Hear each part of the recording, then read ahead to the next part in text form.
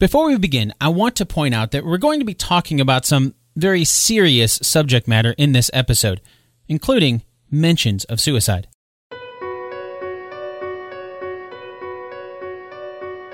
On today's episode of Based on a True Story, we're going to compare history with the 2017 movie, Loving Vincent. If you've seen our movie today, you'll know how it stands apart from, well, every single other movie. You see, Loving Vincent is the very first full-length feature film to be made up entirely of oil paintings. At the helm behind this crazy idea were co-directors Dorota Kobiela and Hugh Welchman. In an interview with BBC after the movie was released, Welchman explained, quote, "We were told many times by film financiers, by people in the animation industry, that this was a crazy undertaking, and also an impossible undertaking. When you start to break it down, it's just a matter of how many painters you can find, and if you can find enough painters at the quality level we needed," end quote. And they did. In fact, the very first line of text we see in the movie explains that there were over 100 artists who teamed up to hand paint the entire film. It'd seem a lot of sources can't really agree on the exact number of paintings used. Some said there were over 40,000, while others said that there were some 65,000 or 67,000 oil paintings. No matter how you look at it, though, there were a crazy amount of oil paintings that were created to make the movie. So even if you haven't seen the movie, of course, we'll have some spoilers in this episode since we'll be walking through the movie's pivotal plot points, but even still, it's worth taking the time to watch the movie to see for yourself how amazing the movie is, purely as a work of art. But then, there's the story. The two co-directors also wrote the film, along with Jacek Darnell. Ultimately, the movie is a biopic for the renowned artist Vincent van Gogh. That's why all the oil paintings throughout the movie are done in Van Gogh's unmistakable style. So, let's take some time to learn more about Vincent van Gogh as we dig into his life and the suspicions around his untimely death, comparing history with Loving Vincent. I'm Dan Lefebvre, and this is Based on a True Story.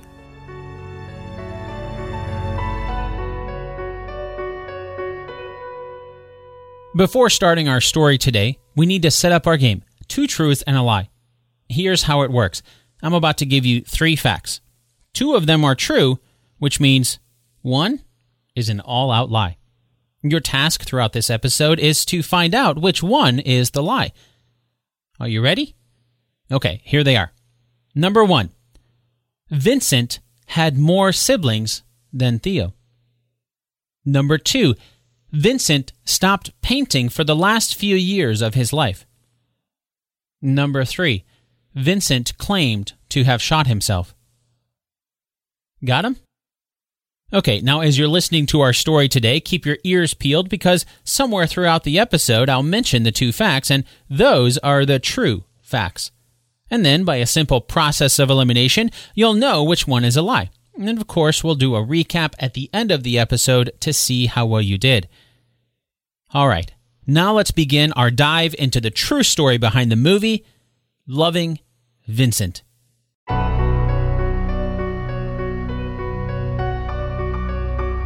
Our movie today opens with a blurb in the newspaper. It says, Auvers-sur-Oise. On Sunday, July 27th, one Van Gogh, age 37, Dutch painter staying at Auvers, shot himself with a revolver in the fields, but being only wounded returned to his room where he died 2 days later. Sadly, that report is true. And it's pretty self-explanatory, although I think it's worth pointing out the year because the movie doesn't do that.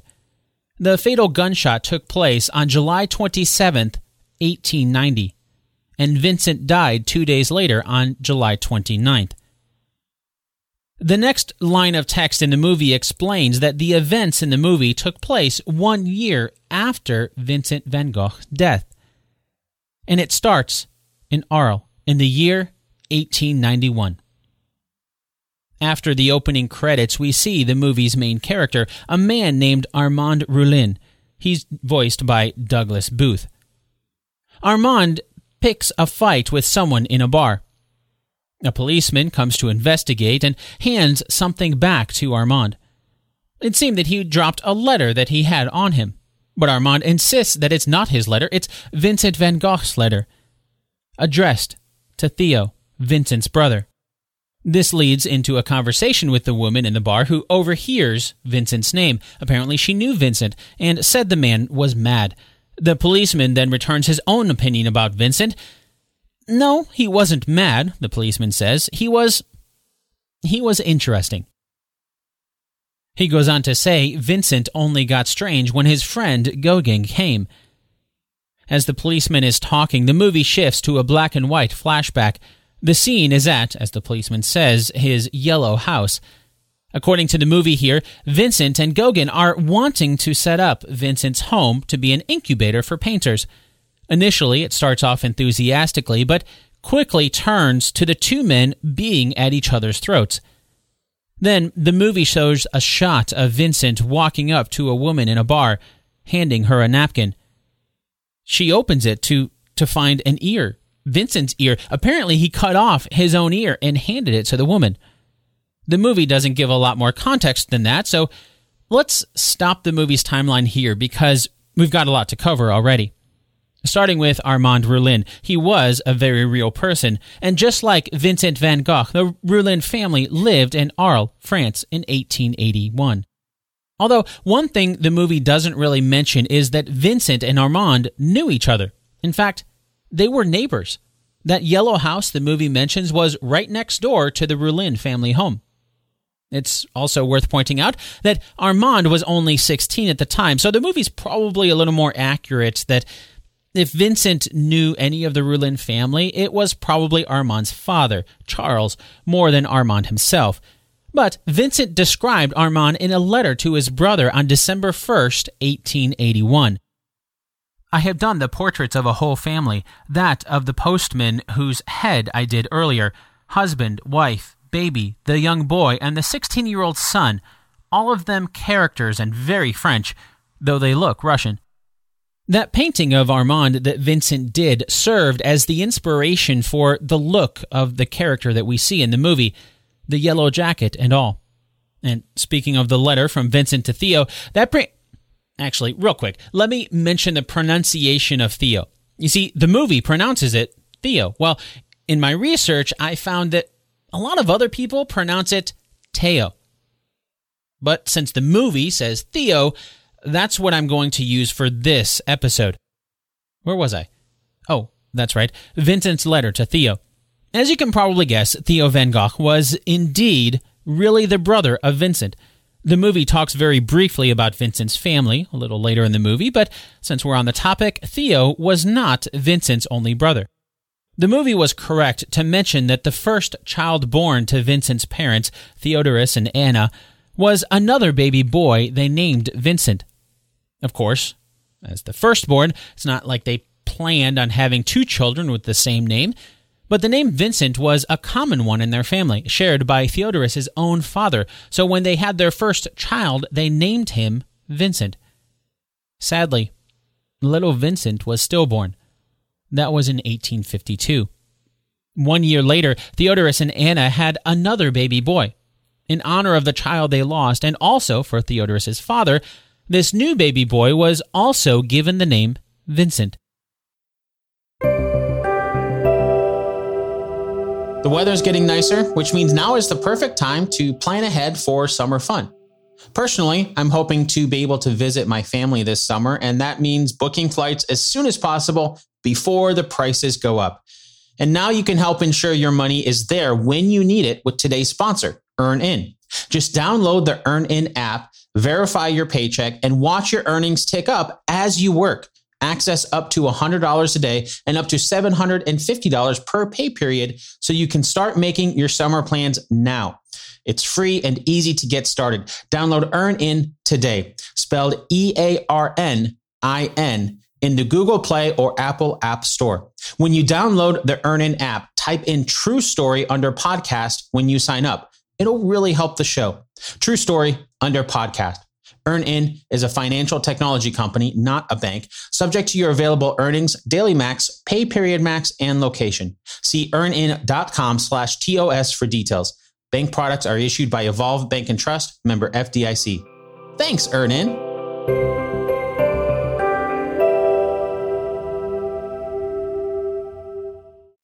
Four years later, in 1857, Theo was born. Well, his name was Theodorus, just like his father, but everybody called him Theo. But Vincent and Theo were not the only children. Anna was born in 1855. Elizabeth was born in 1859. Wilhelmine, or sometimes called Wilhelmina, they really called her Will in the family, was born in 1862. And the youngest in the family was a boy born in 1867, Cornelis, or Cor, as everybody called him. None of the other Van Gogh children are in the movie, and perhaps there's a reason for that. After all, it was very true that Vincent was closest with Theo. He was his closest friend, his confidant, and, not to get too far ahead of our story, but it was Theo who helped financially support his older brother for much of their adult lives. After all, Vincent van Gogh didn't sell many paintings during his lifetime. It was more common for Vincent to trade paintings for food or his painting supplies than it was for him to sell them for money. Today, his paintings are some of the most valuable pieces of art in the world, but Vincent's tragic life was the epitome of a starving artist. He was broke for most of his life and unappreciated in his time. That brings us to the man briefly mentioned by the policeman in the bar in the movie. In the movie, the character is simply named Gauguin. That was his last name, albeit spelled slightly differently, thanks to language differences. Paul Gauguin was an artist who befriended the two Van Gogh brothers when they both lived in Paris in 1887. But then, in early 1888, Vincent was growing increasingly sick, probably because of all the smoking and drinking that he did, and decided to move out of the city to Arles. It was here that he continued to paint, and many historians believe he had the intention of starting a sort of an art colony there. That'd make the implications that we see in the movie to be correct, although it's also worth pointing out, well, there's just a lot we don't know. I've mentioned the letters between Theo and Vincent, and quite honestly, it's those letters that are the only reason we know a lot about Vincent. For his part, Theo was a bit of a hoarder. He saved all sorts of paperwork, including the letters from his beloved brother. On the other hand, Vincent hardly saved any of his, and because he wasn't famous during his lifetime, the letters serve as the most documentation we have on the events in their lives. My point in mentioning this is just to lay the groundwork that there's a lot of things we don't know for absolute certain about the events surrounding Vincent's life. One great example of that is something we see in the opening moments of the movie, where we see Vincent handing a napkin to a woman with his ear in it. As the story goes, on December 23rd, 1888, at roughly 11:30 p.m. or so, Vincent walked into a brothel in Arles, cut off his ear with a razor blade, wrapped it in a cloth, and handed it to a prostitute named Rachel. Although many decades later, historians would make an amendment to the story that the woman named Rachel was actually named Gabrielle and was the daughter of a local farmer. When she saw the bloody ear, she fainted, and Vincent ran off. Why would he do this? That's a very good question. The truth is, we just don't know for sure. We don't even know if he cut his whole ear off. The police at the time who arrived on the scene reported that he cut off the entire exterior of his left ear. Others close to Vincent who were there in the aftermath of his recovery after nearly bleeding to death later said that he only cut off the lobe. Beyond that, there's been a lot of speculation, and many historians have come up with explanations for why he would do that. The two versions of this that I think are the most plausible both circle around one very important fact that we've touched on very briefly. Vincent van Gogh wasn't well. Not just physically, though. Vincent suffered from mental illnesses, too. But we'll chat about that here in a moment. One explanation for why he might have cut off his ear that people have thrown out there was because of Paul Gauguin. Basically, as the friendship between Vincent and Paul soured, the stress levels rose. Then Paul told Vincent that he was moving out. As I mentioned earlier, Vincent was broke for most of his life. At that time, he was rooming with Paul in the Yellow House. All of a sudden, Vincent would have faced the possibility of losing his roommate. Would that affect the roof over his head as well? The food on the table? Maybe. So that's one possible explanation for something that could have caused him to go into a state of mind that ended with losing his ear. The other possible explanation is similar, but has to do with his brother Theo. Something else happening around this time was Theo's engagement to a woman he'd fallen in love with. Up until that point in Theo's life, it was Vincent who took up the entirety of Theo's emotional and financial investment. With Theo getting married and starting a family, again, Vincent was faced with the possibility of losing his brother. Not in a literal way, but obviously Theo's priorities would change. He'd have a new emotional and financial priorities with the new family. So, this version suggests that Theo's new family could have been the straw that threw Vincent into the state of mind where he'd cut off his own ear. In the end, we don't really know, and there are more theories out there. Those are just a couple. Speaking of Vincent's state of mind, unfortunately, the science of the time just didn't know a lot about mental health concerns during his lifetime, so most of the diagnoses for Vincent van Gogh have been done long after he died. As you can imagine, the truth is a matter of debate, since there's so much we don't know for sure. But many sources suggest that Vincent most likely suffered from bipolar disorder. To make matters worse, ever since Vincent was young, he was very physically active. That was really out of necessity due to, not having much money. Vincent walked a lot. That by itself isn't bad, of course. Exercise is good, but he also didn't eat much. For example, there's one story where Vincent was having a lonely evening, and then he happened upon a dog in the streets of The Hague, on the western coast of the Netherlands. He went to a nearby bakery and took what little money he could spare to buy some bread for the dog. Then, when the dog appeared to scarf that down and still be hungry, he went back to the bakery to spend all the rest of his money to get even more. That left nothing for him. Yet another night without a meal for Vincent, and yet another skipped meal that he didn't seem to care that he missed. On top of that, he drank more often than most, but his most common pleasure was smoking a tobacco pipe. Most doctors who have tried to diagnose Vincent after his death have said that whatever Vincent suffered from was made much worse by the drinking, the smoking, and the overall lack of nutrition. With each passing day, it got a little worse. Going back to the movie, using the excuse of delivering the final letter from Vincent to Theo, Armand embarks on a journey of people who know about the brothers. He learns right away that Theo van Gogh passed away 6 months after Vincent did. Sadly, that's true. Vincent died on July 29th, 1890. Like his brother, Theo's physical health was never great throughout most of his life. After Vincent died, Theo was devastated. Understandably, he was heartbroken. This impacted Theo's health. It spiraled down.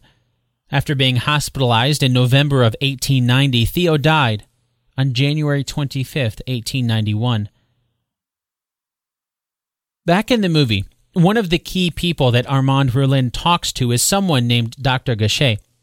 According to the movie, he's the doctor who tended to Vincent before and during the time that he was shot.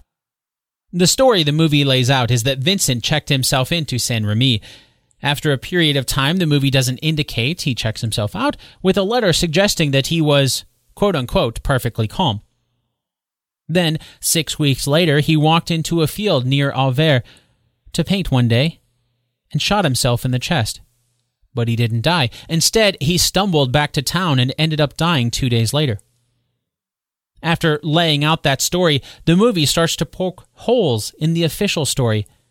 It asks questions like, how could someone go from being perfectly calm to suicidal in 6 weeks?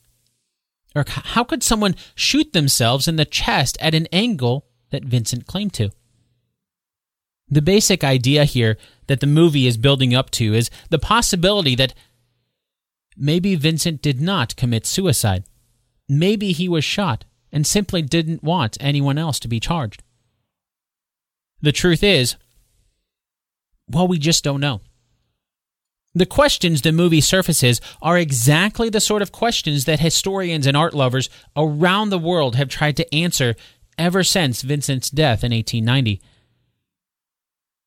So realistically, there's no way that I could hope to magically have the answer in this episode. With that said, though, let's lay out the things that we do know so you can come up with your own conclusion about what might have happened in Vincent's final days. As we learned earlier, Vincent's mental health was in a near constant state of deterioration. While Vincent was living in Arles, between the situation with Paul Gauguin and his brother getting married and the ongoing battles with mental health, Vincent was pressured to take care of himself by checking into a hospital. So in early 1889, he did exactly that. That was, like the movie says, at a psychiatric hospital in Saint-Rémy, France. That's roughly 16 miles or about 26 kilometers from Arles. Theo paid for the costs of the hospital.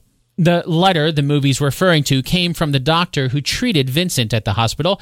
It was sent to Vincent's brother Theo and dated May 26, 1889. Here is that letter. Saint-Rémy, May 26, 1889. Sir, in answer to your letter of the 23rd, I have the satisfaction of telling you that Mr. Vincent has been perfectly calm since his entry into the house, and that every day he observes that his health improves. In the beginning, he was subject to distressing nightmares which troubled him, but he observes that these distressing dreams have tended to disappear and decrease in intensity, resulting in a more restful and restorative sleep for him. He also has a better appetite. In short, since his entry, he has made a slight improvement in his state, and this makes him hope for a complete recovery in the future. He is occupied all day drawing in the park, where he is now, but since I see he is perfectly calm, I promised him that I would allow him to go to different points of view outside the establishment. You ask me for my opinion on the likely course of his malady. I must tell you that I reserve my prognosis for the moment, but I am afraid it is serious, because I have reason to believe that the attack that he had was caused by an epileptic condition, and if this is confirmed, it will be necessary to be concerned for the future. I intend to go to Paris during the month of June. I will have the honor of seeing you and better acquaint you about your patient than one can do by letter. Sincerely yours, Dr. T.H. Perrin. So, yes, the doctor said that Vincent was perfectly calm, but he also said that his prognosis, quote, is serious, end quote. Sadly, if things did get better for Vincent, it wasn't for much longer. As we learned earlier, Theo got engaged in early 1889. Then, in April of 1889, Theo married Joanna Bonguer. Most people just called her Jo. In May, Vincent checked into the hospital. For the next few months, Vincent dealt with some serious bouts of depression. He'd be fine for a month, then he'd go through serious depression for a month. He'd be fine for a couple months, then he'd dip into a deep depression for a couple months. Vincent was at the hospital for about a year. He checked out in May of 1890. It was while he was at the hospital that Vincent painted some of his most famous works of art, including my personal favorite, Starry Night. Of course, those didn't become famous until after his death.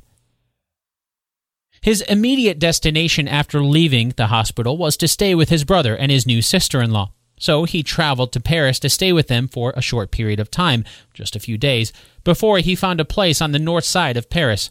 That would be Auvers-sur-Oise. It was while in Auvers that Vincent continued to paint and write letters to Theo. Amid discussions of what paintings he was currently working on, the letters themselves would paint a picture of how much Vincent was still suffering. For example, in a letter dated May 24th, 1890, Vincent wrote this to Theo and Joe. Myself, all I can do at the moment is say that I think that we all need some rest. I feel a failure. That's it as regards me. I feel that that's the fate I'm accepting, and which won't change anymore. But one more reason, setting aside all ambition, we can live together for years without ruining ourselves on either side. You see that the canvases that are still in Saint Remy, there are at least 8 of them, and with the 4 from here, I'm trying not to lose my touch. That, though, is the absolute truth. It's difficult to acquire a certain facility of production, and by ceasing to work, I would lose it much more quickly, more easily than it cost me in troubles to acquire it. And the prospect darkens. I don't see a happy future at all. In the movie, one of the people interviewed by Armand Rollin is the innkeeper's daughter who was there when Vincent stayed at the inn. Her name is Adeline Rovaux, and she was a real person. She was only 13 years old in July of 1890, but it wasn't until she was in her 70s that she wrote what is probably the most detailed account of the final moments of Vincent van Gogh's life. According to her, Vincent left the inn on the morning of July 27th. That was perfectly normal, as Vincent would often spend the entire day painting a landscape, sky, river, or whatever else he was working on at the moment. But he always returned as the sky turned dark. This time, he didn't. Adeline recalled that they started to worry about him until, around 9 p.m., Vincent returned. He was clutching his stomach. When Adeline's mom saw Vincent holding his stomach, she asked if something was wrong. He replied, "No, but I have..." Then he trailed off as he climbed up the stairs with much difficulty to get to the room he was staying in. Adeline's dad went to check on Vincent and found him lying on his bed, groaning. At first, he thought Vincent was ill, but then Vincent showed him the wound, a gunshot to the chest. Vincent said he tried to kill himself. According to this version of the story, Vincent said he was in a wheat field painting when he shot himself with a revolver. He passed out from the wound, only coming to when the evening started to cool down. But then, in the darkness, he couldn't find the revolver to finish what he had started, so he stumbled back to the inn. Hearing this, the innkeepers immediately sent word to Dr. Gachet, who was Vincent's doctor. He came and dressed the wound, but didn't do much else. He was said to have claimed there wasn't much more he could do. It was hopeless. The next morning, messages were sent to the police as well as a telegram to Theo. Police asked Vincent about the shooting, to which he replied, "My body is mine, and I am free to do what I want with it. Do not accuse anybody. It is I that wished to commit suicide."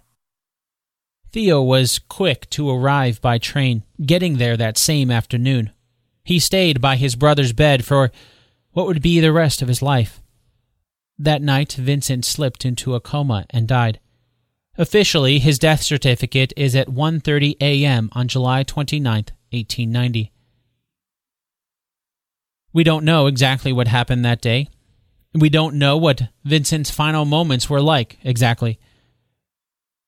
Probably some of the best insight we'll ever get into Vincent's final moments came from a letter that Theo wrote to Elizabeth, his sister, dated August 5th, 1890.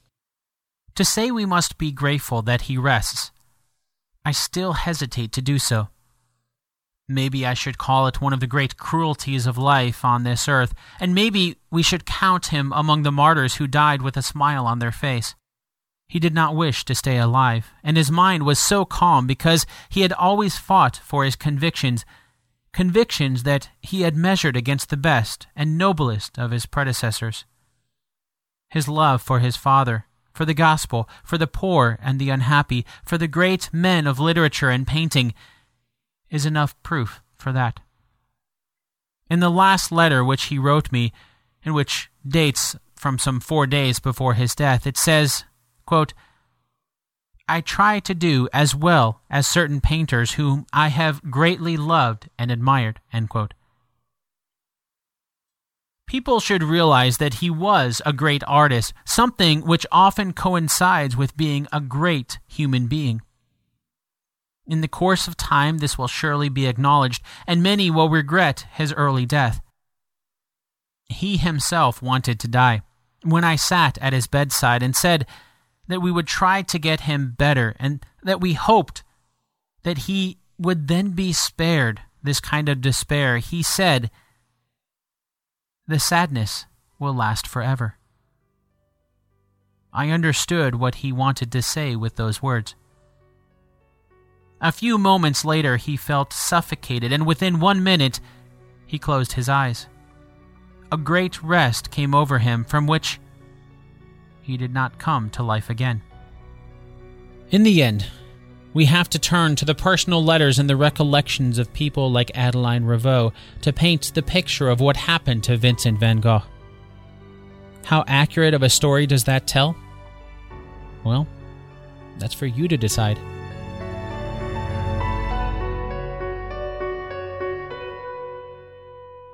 This episode of Based on a True Story was written and produced by me, Dan Lefebvre. Now, I know we talked about some very serious subject matter on this episode. As someone who has had loved ones impacted by some of the things that we've talked about on this episode, I know it's something to take very seriously. I know life is tough at times. But remember, you are loved. Talk to someone. The National Suicide Hotline in the U.S. is 1-800-273-TALK. That's 1-800-273-8255. As I mentioned earlier in this episode, the movie does a pretty good job of raising some important questions to combat the official story of Vincent's final moments. There was some mistrust of Dr. Gachet. In one of Vincent's letters to Theo, he said Dr. Gachet wasn't to be trusted because he was sicker than Vincent. What did he mean by that? Or there's the Secretan boys that the movie mentions and seems to imply might have had something to do with Vincent's death, possibly even being the ones who shot Vincent.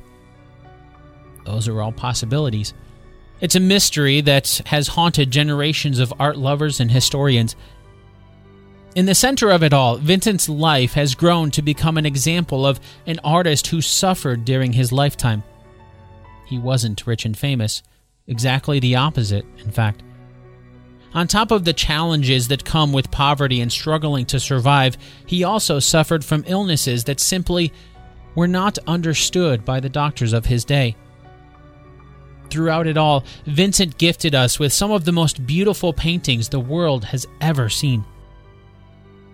If you want to learn more about the life of Vincent van Gogh, there's a ton of great resources out there from authors and historians. And so, like I always do here on the show, here are a few recommendations for places to start down that path. The first is a book edited by H. Anna Sue called Van Gogh's Letters, The Mind of the Artist in Paintings, Drawings, and Words, 1875 to 1890. The title is pretty self-explanatory about what you can expect from it. If you're looking for more of a biography-style book, there's two recommendations I'd like to make. The first is called Dear Theo by Irving and Jean Stone. The second is called Vincent and Theo by Deborah Heiligman. Okay, now it's time for the answer to our 2 truths and a lie game from the beginning of the episode. As a refresher, here are the 2 truths and 1 lie. Number 1. Vincent had more siblings than Theo. Number 2. Vincent stopped painting for the last few years of his life. Number 3. Vincent claimed to have shot himself. Did you find out which one is a lie? Let's start with number 3. As we learned, the generally accepted version of the story would say that this is true. Vincent said he shot himself, so officially his death was ruled as a suicide. Yes, a lot of people have questioned that over the decades, but regardless of what actually happened, as far as we know, he claimed to have shot himself, so number 3 is true. That brings us to number 2. That is the lie. As we learned, Vincent didn't stop painting even when he was at the psychiatric hospital in Saint Remy. He was even painting a wheat field when he shot himself. And in this way, the movie brings up a great point when it asks the question, what happened to his painting supplies in the field? The canvas, the paints, brushes, etc. If he was painting in the field but stumbled back to the inn without them, where'd they go? It only adds to the mystery.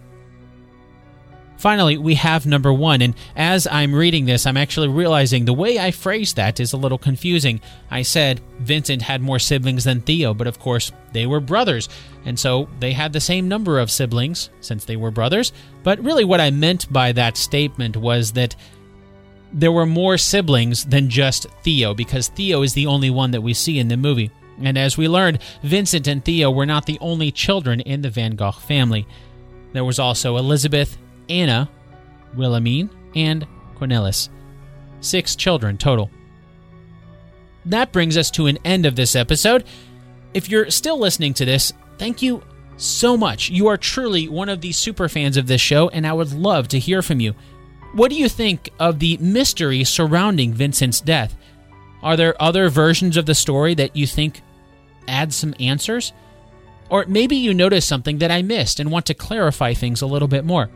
The best place to share anything that you'd like to add to the story is in the Based on a True Story Facebook group. Or you can reach out to me directly on Twitter, where I'm at Dan Lefebvre, DanLefeb. And if social media isn't your thing, you can shoot me a good old-fashioned email at dan@basedonatruestorypodcast.com. Until next time, thanks so much for listening, and I'll chat with you again really soon.